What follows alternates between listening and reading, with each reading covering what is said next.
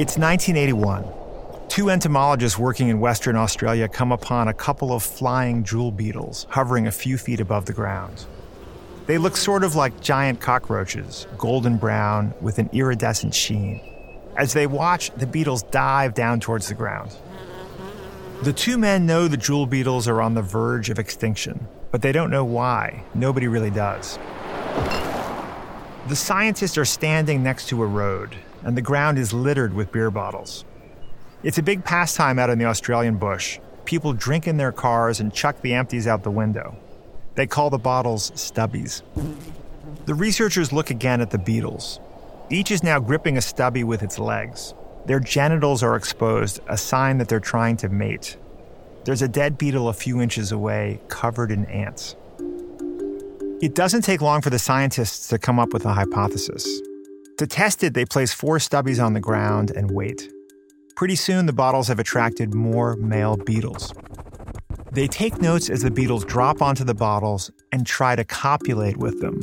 Tirelessly, incessantly, one of the men picks up a bottle and shakes it, but the beetle hangs on. Needless to say, it's not getting anywhere with its amorous advances. The dead beetle nearby looks like he died trying. So why don't the beetles give up? Well, if you've ever seen a female jewel beetle, you know she's shiny, brown, and her forewings are covered with little bumps. The stubbies are also shiny and brown, and they have a textured ring of bumpy glass around their bottoms, kind of like a jewel beetle blow-up doll. Clearly, the males believe the bottles are females, and the researchers think their strenuous, suicidal mating may be why the jewel beetle population is crashing. They publish their observations in a scientific journal. Their argument leads the beer companies to redesign the stubbies to remove the little bumps. It's not long before the beetle population starts to recover. What the scientists observed on that dusty roadside wasn't how stupid jewel beetles are. It was how evolution had pared down their powers of perception to the minimum needed for survival. Over millions of years, the males had developed simple shortcuts to help them recognize females. Those shortcuts allowed them to reproduce, to keep their species going. But the beer bottles were new, and they threw a wrench in the evolutionary works. It turns out evolution doesn't just play those sorts of tricks on beetles. It also plays them on us.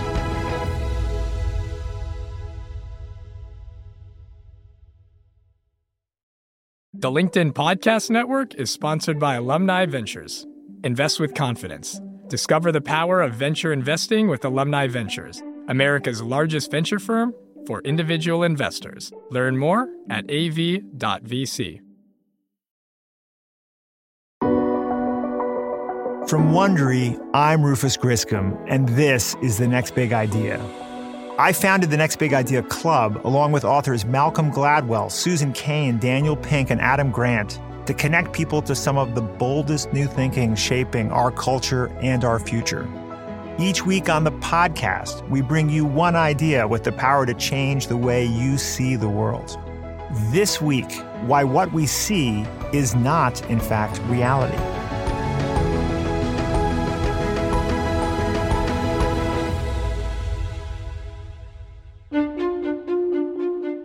The story about the Australian jewel beetles is from a book called The Case Against Reality by UC Irvine cognitive scientist Donald Hoffman. Hoffman argues that our senses are a poor guide to reality because they were shaped by evolution to help us reproduce, not to know the truth. That simple insight has led him down some surprising paths, ultimately bringing him to a theory that questions the conventional wisdom on pretty much everything. Hold on to your britches, folks. This episode is a head spinner.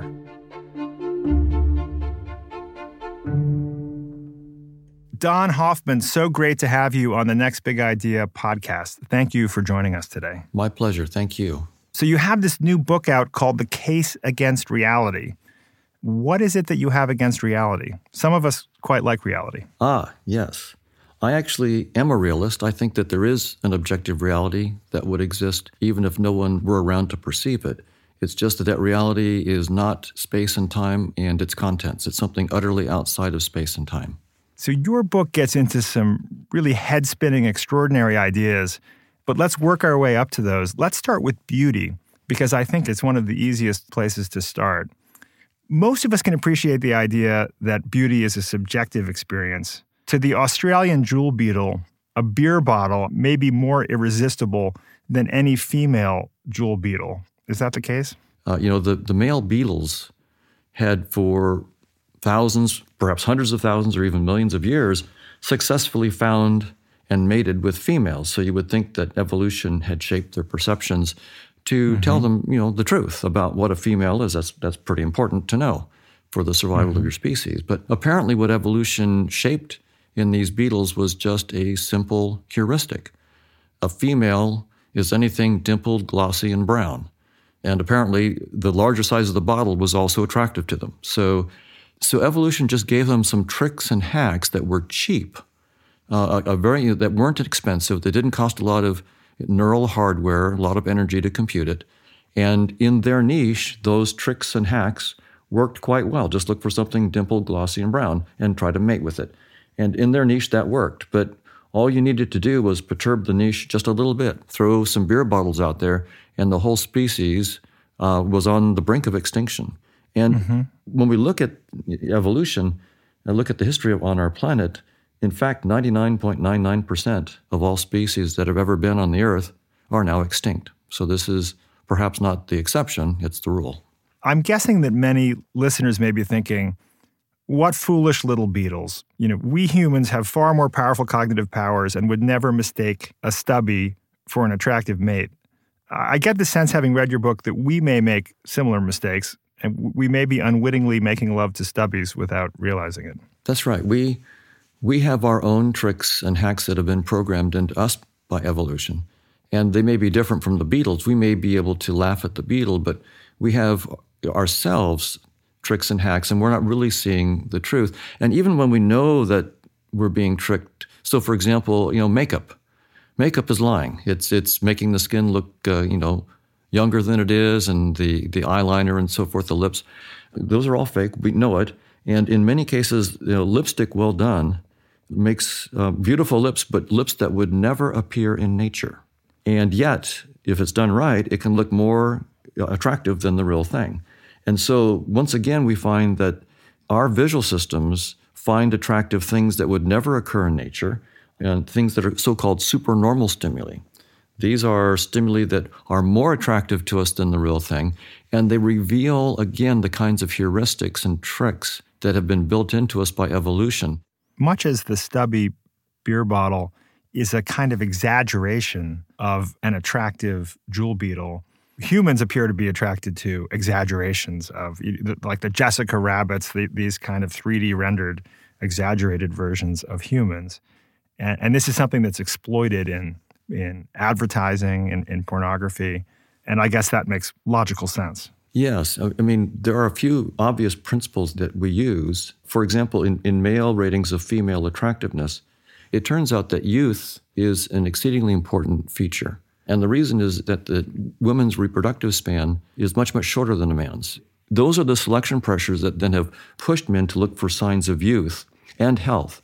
And so large eyes, and makeup is used on women's eyes to make the eyes look larger, because the eye of an infant or young person is a much larger proportion of the face than in an adult. So you see this in anime cartoons and so forth, where they'll make the eyes unbelievably large. Also, full lips. It turns out full lips are an indication of estrogen. Interesting. Higher estrogen leads to fuller lips because of fatty deposits. You also write about rings in the eyes. That's right. That are also indications of youth. This was one that I found. I was looking at a picture of the Afghan girl, the very famous picture in National Geographic. I think it's their biggest selling cover ever. Very, very famous photo. And you look at her face and you find that you can hardly look away. And I was looking at her face trying to figure out what was, so riveting and attractive about it. And I noticed, if you look very closely at her eyes, you'll see that her eyes are almost like a bullseye. There's a very, very dark pupil, but right at the edge of the colored iris, there's a very, very dark ring. So I began to look at pictures of people from infancy through old age, and so did my students. And we found statistically that this ring is called the limbal ring, is more pronounced and more thick relative to the size of the eye in infants. And as we age, the thickness and distinctness statistically gets worse. And so for that reason, I hypothesized that we've been programmed by evolution to find thicker and more distinct limbal rings more attractive because they're a sign both of youth and of health. And so my students, Darren Peshek and others, went ahead and did some wonderful experiments and found that indeed it's the case that it was an amazingly simple experiment. We would show a face, 2 copies of a face side by side, exactly the same face. But in one, we modified the eyes so that there was no limbal ring. And in the other, we had put a limbal ring. And we asked people just on each trial of the experiment to look at the 2 faces, which looked the same, and say which was more attractive. And the people would say, well, they're the same. I mean, they're exactly the same face. And we say, well, just humorous, just pick one. And so they, even though they thought that they were exactly the same face, they would pick the face that had the limbal rings over the ones that didn't. So they didn't know what was going on, but subconsciously, this algorithm was inside them saying that's the more attractive one because there are signals of youth and health in that limbal ring.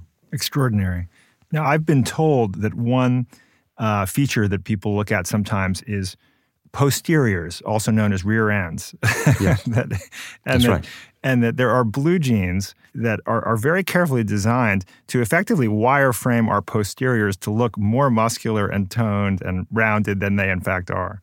That's right. In fact, that was designed by my graduate student and I. Both of us, we came up with the idea of using the visual cues of shading and contours to actually shape clothing to make you look more attractive. So, for example, if you look at a black and white photograph of a face, you can see, even though the black and white photograph is flat, you can see the 3-dimensional shape of the face, of the cheeks and so forth. And the way you can do that, even though the image is flat, is because you use the gradients of light and dark in the black and white image to create a 3-dimensional interpretation. And we actually know now with mathematical precision how you do that. And that's how we're able to use that to build robot AI systems that can start to see in 3D and drive cars. And so what my student Darren Peshek and I decided to do was to use that kind of cue in jeans, because if you look at jeans, they will hand sand them to make them look a little bit worn. So they call that a finish. Yeah, they have a finish on the jeans. And so the received opinion in the clothing industry, the jeans industry, was that, we're trying to get a nice vintage look, some kind of old. And what we pointed out was that, if you're hand sanding, you're making a shading gradient where it's not sanded, it's dark, and where you are sanding, it's very, very light. And so you are creating a 3-dimensional shape. There's no doubt about it. And the only question is, do you know what 3-dimensional shape you're creating, and is it the one that you want? Are you making people look attractive, for example, or what are you doing to them? And what we found was that in general, the shading gradients on the rear were giving people what we would call pancake butt. It's flattening out your rear and making it perfectly flat. And that's just not, for most of us, a very flattering look. And so what we were able to do was to say, look, for each clothing size, from 2 up to 20, we can get a ideal model for that size, someone who is fit and healthy looking, and we can get an avatar in a computer, a naked avatar, and we can get the right lighting and then get the shading gradient of that athletic, firm physique. And we use that to guide a laser to do a finish on the jeans. And so we proposed this to a clothing company. I don't know if you don't want me to advertise it. I won't mention the name of the company. I was going to say, this sounds like a side business. This could fund a lot of research. No, by all means, go share what's the company. We did it with Lee and Wrangler jeans. Extraordinary. The product is called Body Optics, OPTIX. And it became so successful that 4 of my PhD students are now full-time employees of the company. Gosh. And they're remarkable. helping them. Yeah, it's transformed how you think about clothing. We think of clothing as makeup for the body. Yeah. And thinking about it that way, we then figure every stitch, every pocket, all the embroidery, all the finishes, everything is telling a 3D story. That's not optional. You can't help it. The fact that you don't know what the 3D-dimensional story is doesn't mean that you're not telling one. So you have to understand that you're creating a 3D story about the shape of the person, And once you understand that, now you can play with the stitching, the pockets, the embroidery, the finishes, the patterns even.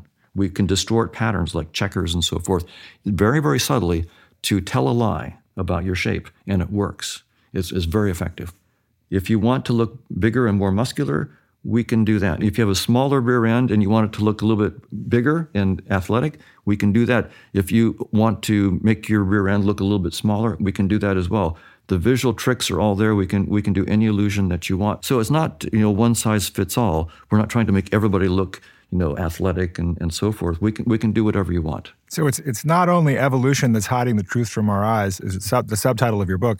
It's also your graduate students in their side projects. Absolutely. And by the way, we're latecomers to this.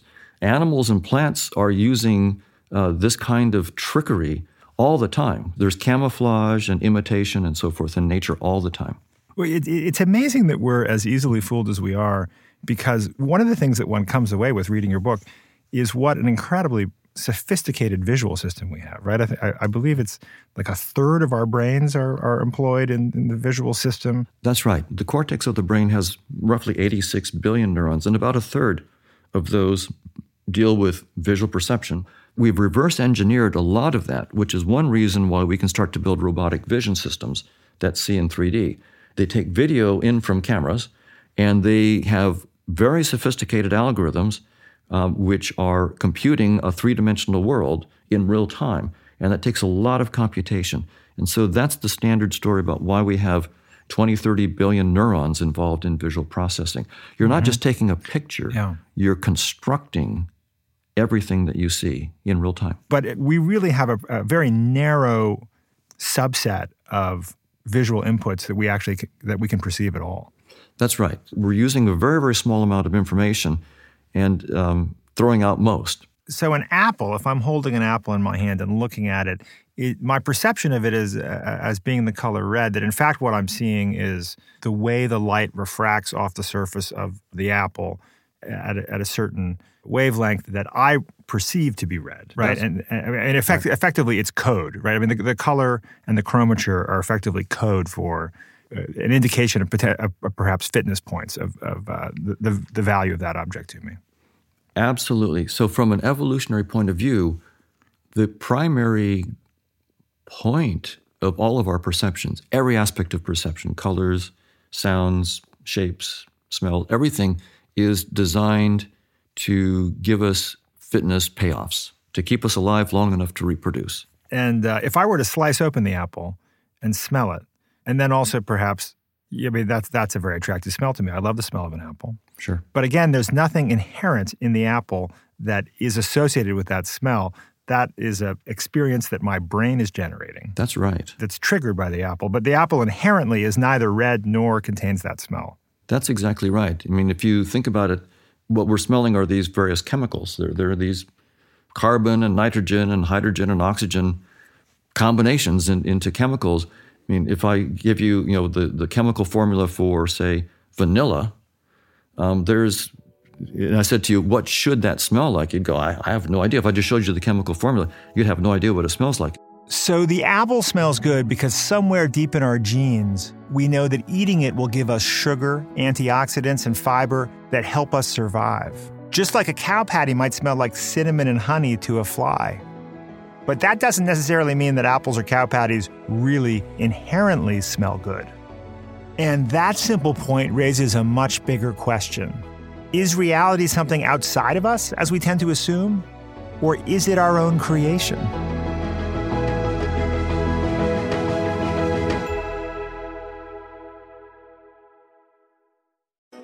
Hey, I'm Michael Kovnat, host of The Next Big Idea Daily.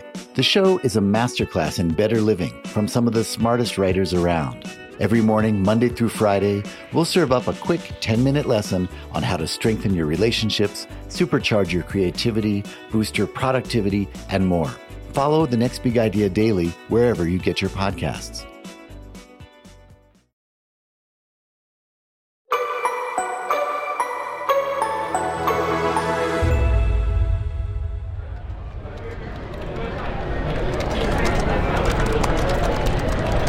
You're sitting at your desk, looking at your computer monitor, It's all very familiar. You see a row of icons on the bottom of the screen. You see a blue postage stamp or maybe an envelope. Click on it and it opens your email.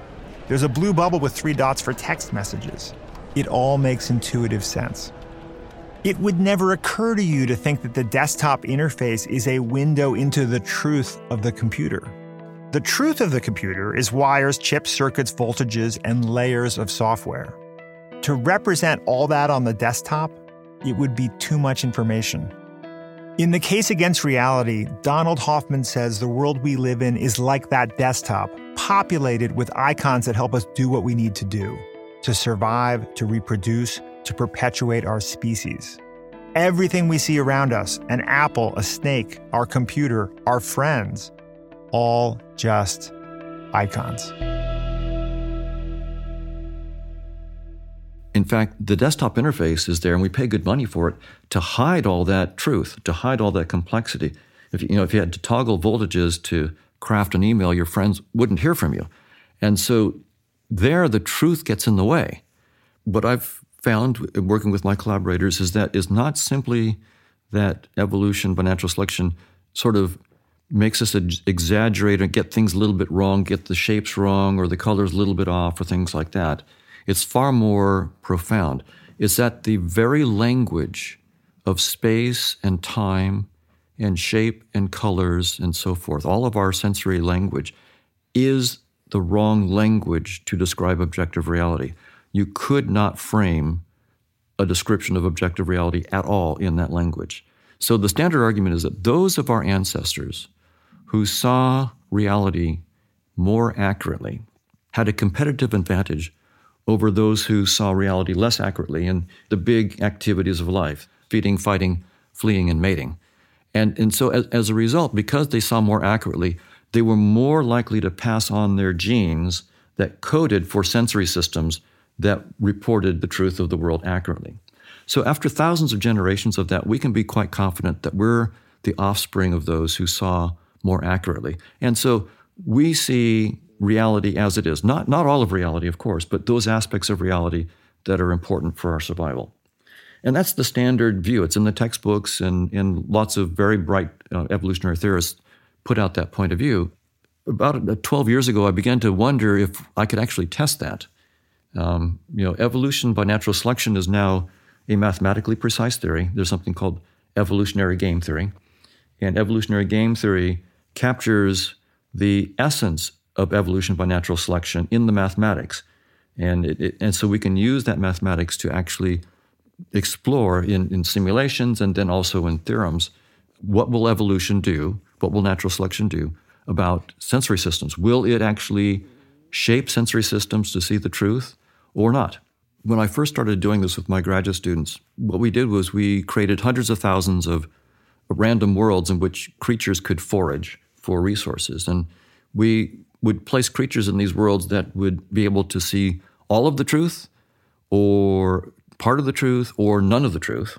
And then we were testing the creatures who saw all of reality as it is versus those who saw none of reality but were just seeing the fitness payoff points. And what we found was that creatures that saw reality as it is were never more fit than creatures that saw none of reality and were just tuned to the fitness payoffs. To put it very simply, creatures that saw the truth would go extinct if they competed against creatures of equal complexity that saw none of the truth and were just tuned to the fitness payoffs. And so, prodded by that result of the simulations, I went to a mathematician friend of mine, Chetan Prakash, and proposed a theorem, and Chetan was able to prove it. And the theorem basically says this: an organism that sees reality as it is never more fit than an organism of equal complexity that sees none of reality and is just tuned to the fitness payoffs. So the theorem is, according to natural selection, if you see the truth, you'll go extinct. Just that simple. You'll be outcompeted by organisms that don't see the truth and are just tuned to the fitness payoffs. And you might say, well, what about seeing just a little bit of the truth and a lot of fitness? And it turns out any time that you spend wasted on looking at the truth are calories that are wasted because you need to spend those calories instead pursuing fitness payoffs, not the truth. So to put a finer point on it for listeners out there, I'm looking at a microphone and a glass of water and a pen. And your view is that none of these things actually exist. When I close my eyes, they disappear. When I open them, my brain generates effectively a hologram or a hallucination of those objects, but that in reality, they are not there. That's exactly right. There is an objective reality, and we're using things like pens and glasses of water and so forth as an interface symbols that we use to interact with the reality. So our perceptions are nothing like the reality, and it's just like if you have a virtual reality headset on, right? And say you're in the Grand Theft Auto thing. I look over here, I see my steering wheel that I'm in my car. Now I turn my head and I no longer see the steering wheel. Well, the steering wheel no longer exists because it only exists when I see it and create it. So if I look back over there, I'll again see the steering wheel because now I'm creating a steering wheel. And so the fact that I can predict that if I look over here, I'll see the steering wheel doesn't mean the steering wheel always exists. It just means that I am interacting with another reality, in this case, the circuits of the VR program. I'm interacting with this other reality that's utterly unlike a steering wheel, and every time I interact with it in this systematic way, I see a steering wheel because I create it. And that's what I'm saying is happening all the time in everyday life. We're rendering space and time. We're rendering a chair. I'm rendering an apple. When I look, and then when I look away, I cease to render it. I garbage collect it. I throw it away. And now I render something else. So we're creating space-time and objects on the fly, just like we create the objects in virtual reality on the fly and then destroy them when we move our head around. How does this go over at dinner parties? I mean, do you find yourself saying, your pasta is delicious, even though it's in fact just an icon on my desktop and doesn't exist? It depends. In some groups, I just won't even bring this up because I don't want to be dismissed as a crank. But with my colleagues, it's interesting. Of course, I'm a professor at the University of California at Irvine, and I give colloquia at various universities. I give talks and at conferences and so forth. And the reason I'm, invited to do this is because I have a theorem. It's a theorem of evolution by natural selection that the probability is zero that space and time, as we perceive it, bears any relationship to reality. And physical objects, the probability is zero. And yet no one can dismiss the theorem. And so they have to take the ideas seriously, even though they're extremely counterintuitive. It's an interesting situation where people don't like what I'm saying. It's very, very counterintuitive. On the other hand, I've got the evolutionary game theory simulations and theorems, and so they have to take it seriously. But, we're at this awkward stage right now where people are trying to grapple and figure out what they want to do with this uncomfortable fact. But there is also, supporting you, there's an emerging view among theoretical physicists that space-time is doomed, as you say, that it's not the final reality, that it's a representation of some kind of like lower order reality. That's perhaps data. That's right. It's one thing for a cognitive neuroscientist to go around proclaiming that we make up space and time. And you might say, well, surely, that's the domain of physicists, and they would have something to say to that cognitive neuroscientist to put him in his place. And so I decided to go, I'm not a physicist, but I decided to go look at what the physicists are up to here. And it turns out they've been wrestling with the problem of getting quantum field theory and general relativity to play nicely with each other. And they've not been able to do it. And this has led several, in fact, Nima Arkhani-Hamed, who's a professor at the Institute for Advanced Study at Princeton, David Gross, who won the Nobel Prize, and also Ed Witten, who won the Fields Medal, have all said this very phrase, space-time is doomed. And Nima Arkhani-Hamed has gone further to say pretty much all of us believe and know that space-time is doomed. We don't know what's going to replace it, but we know space-time is doomed. And this is a bit startling, he says, because for the last few centuries, physics has been about what happens in space and time. So if physics isn't about what's happening in space and time, it's not really clear what physics is about. Don Hoffman isn't the first thinker to argue that we create reality rather than perceive it. In fact, he's part of a long tradition going back at least as far as the 16th century. Galileo wrote, "I think that tastes, odors, colors, and so on reside in consciousness. Hence, if the living creature were removed, all these qualities would be wiped away and annihilated." The fact that Galileo surmised that almost 500 years ago is extraordinary to me. It's very impressive. Galileo was way ahead of his time in many ways, and as a result, he was put in house arrest for the last part of his life because his ideas were too radical. But he was saying, look, things aren't always the way they look to us. It looks like the Earth doesn't move, but in fact it does move. And it looks like reality, and it feels like reality has colors, odors, tastes, and smells, but in fact those are our creation. We're creating that stuff. If reality isn't what we see, smell, taste, and hear, then what is it?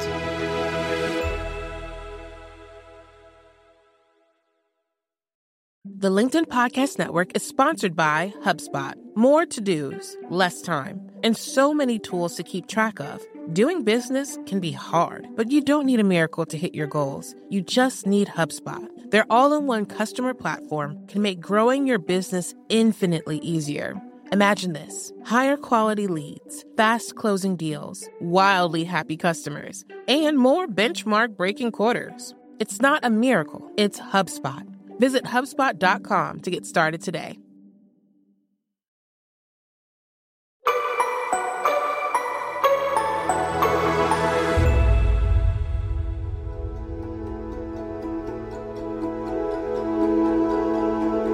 Donald Hoffman has considered a lot of different trippy theories about what the true nature of reality might be, like that it's a computer simulation, or that it's created by consciousness, either ours or somebody else's, or that we may just be avatars in a virtual world, like in the movie The Matrix, but with no way out.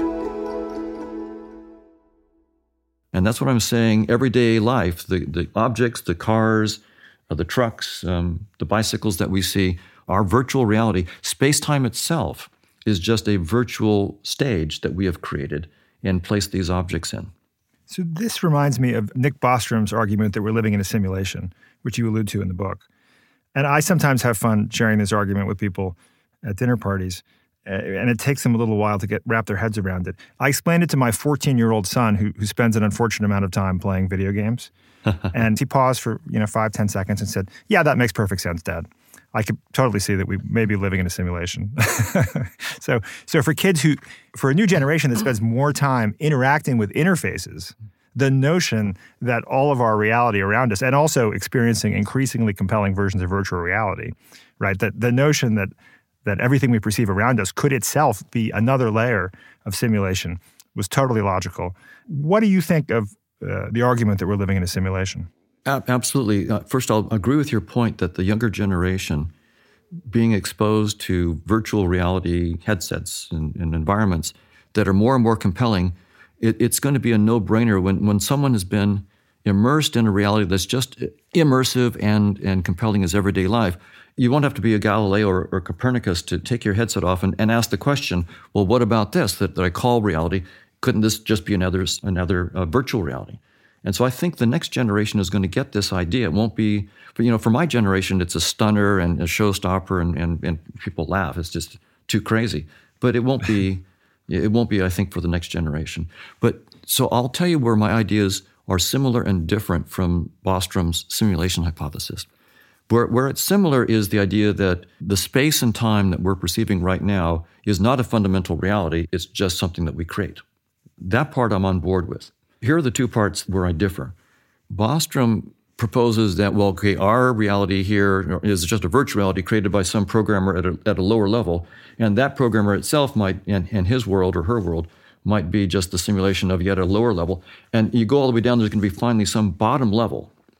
And that bottom level, if you look at the simulation hypothesis, is always taken to be a real physicalist space-time world. And I'm denying that reality at its bottom is physicalist in space-time. I'm saying that space-time is not the final reality. Space-time is doomed. Space-time is just a data structure. So I disagree with Bostrom on that. But there's another even more important aspect of the simulation theory that's problematic.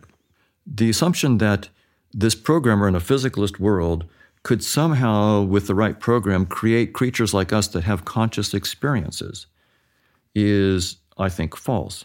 There's no theory about how programs could create consciousness that can explain even one experience, say the taste of vanilla. If you tell these people, okay, what program running in the simulation must be my experience of the taste of vanilla and could not be the smell of garlic, they can't give you one example, and there's no scientific theory for it. So that's a fundamental assumption in the simulation hypothesis that programs could give rise to conscious experiences, and there's no science to back it up. How do you fit this into your life, or does it not? I mean, when you think, obviously, like the rest of us, you're navigating the world and with family and friends, and how do you find your journey through these different ideas has impacted or not impacted how you live your life day to day? It is impacting my life. I've slowly changed my perception of the world in everyday life from I'm just seeing the truth, which is the way we normally perceive ourselves. I'm just seeing the chair that really is there. I'm seeing the moon that really is there. I'm more and more starting to feel like, yeah, I've got a VR headset on. That's what's going on here. I'm just rendering this stuff as I walk. So it's starting to change my everyday experience of what I'm doing. It's very, very interesting. And on a personal level, right, the issue about physical reality and so forth really ties into spirituality issues. You know, is there a transcendent reality beyond space and time? What is the nature of human consciousness? Also, what is the nature of right and wrong? Can we get a theory of good and evil, or are these illusory?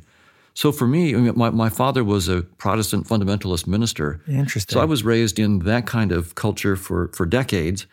And, you know, I've walked away from it, but the questions that they ask are important questions. I think the answers that they gave aren't adequate.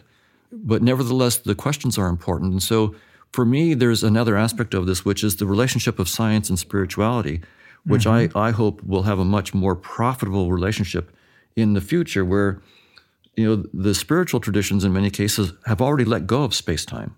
They are already saying that that's not fundamental. And the scientists are catching up on that. But what the scientists have is a non-dogmatic and precise approach toward theory building.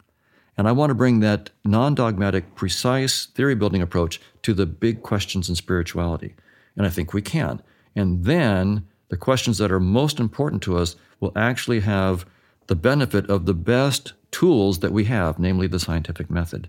You know, what I find really interesting about the way you talk about it, Don, and I've also watched some of your video seminars on the subject, is to watch the way the beginning of a theory emerges and is posited and enters the public discourse in the realm of science, right? I've heard you say, I'm probably wrong about some of this, but I'm going to speak about it with great precision and specificity so that mathematicians and physicists and others can prove me wrong in specific places, right? But so would it be accurate to say that you see this as the beginning, sort of the early gestation of a theory that needs to go through a process of being tested? Absolutely. We're at the very baby beginnings of this new approach to fundamental reality. And of course, I'm probably wrong. I've not seen any scientific theory that I think is correct. I see theories that are beautiful. I mean, evolution by natural selection is beautiful. It's powerful. In the area of biology, we have nothing better, and it's incredibly powerful. In general relativity, quantum field theory, these are incredibly beautiful and powerful theories, but the theorists themselves know there's something deeply wrong. My personal gut sense, which is not worth a whole lot, is that the journey of science has been a journey of greater and greater humility for humans, right? Right. I mean, starting with the Copernican revolution, you know, the universe does not, in fact, rotate around the Earth. Then we have sort of the erosion of a belief in God having created man in His image, and that that we're not the spiritual center of the world. And now, more recently, even an erosion of our potential belief in our free will and agency. And it strikes me as somewhat logical that there would be, when you look at this sort of the messiness of the 14 billion years of evolution through natural selection and the accident of this resulting in humans, and then a set of assumptions that we have about being the center of the universe that gradually erode as we get better at trying to be scientifically rigorous and disciplined about understanding what's around us. That feels logically right to me, that we would feel more and more humble over time. Right. Well, I would agree with you that humility is the right attitude to all of this. Science involves humility and precision. Now, of course, many scientists are as dogmatic as anybody else. I've got lots of friends who are dogmatic, who are scientists. But science as a social institution pits different scientists against each other with their theories, and I may not be trying to disprove my theory, but I am trying to disprove your theory. That's how we make real progress. So that's one thing we've learned, to be humble, not dogmatic, and to be absolutely precise. Well, Don Hoffman, thank you so much for coming on the Next Big Idea podcast. That was utterly fascinating, and we really appreciate your time. Thank you so much. It was a great pleasure.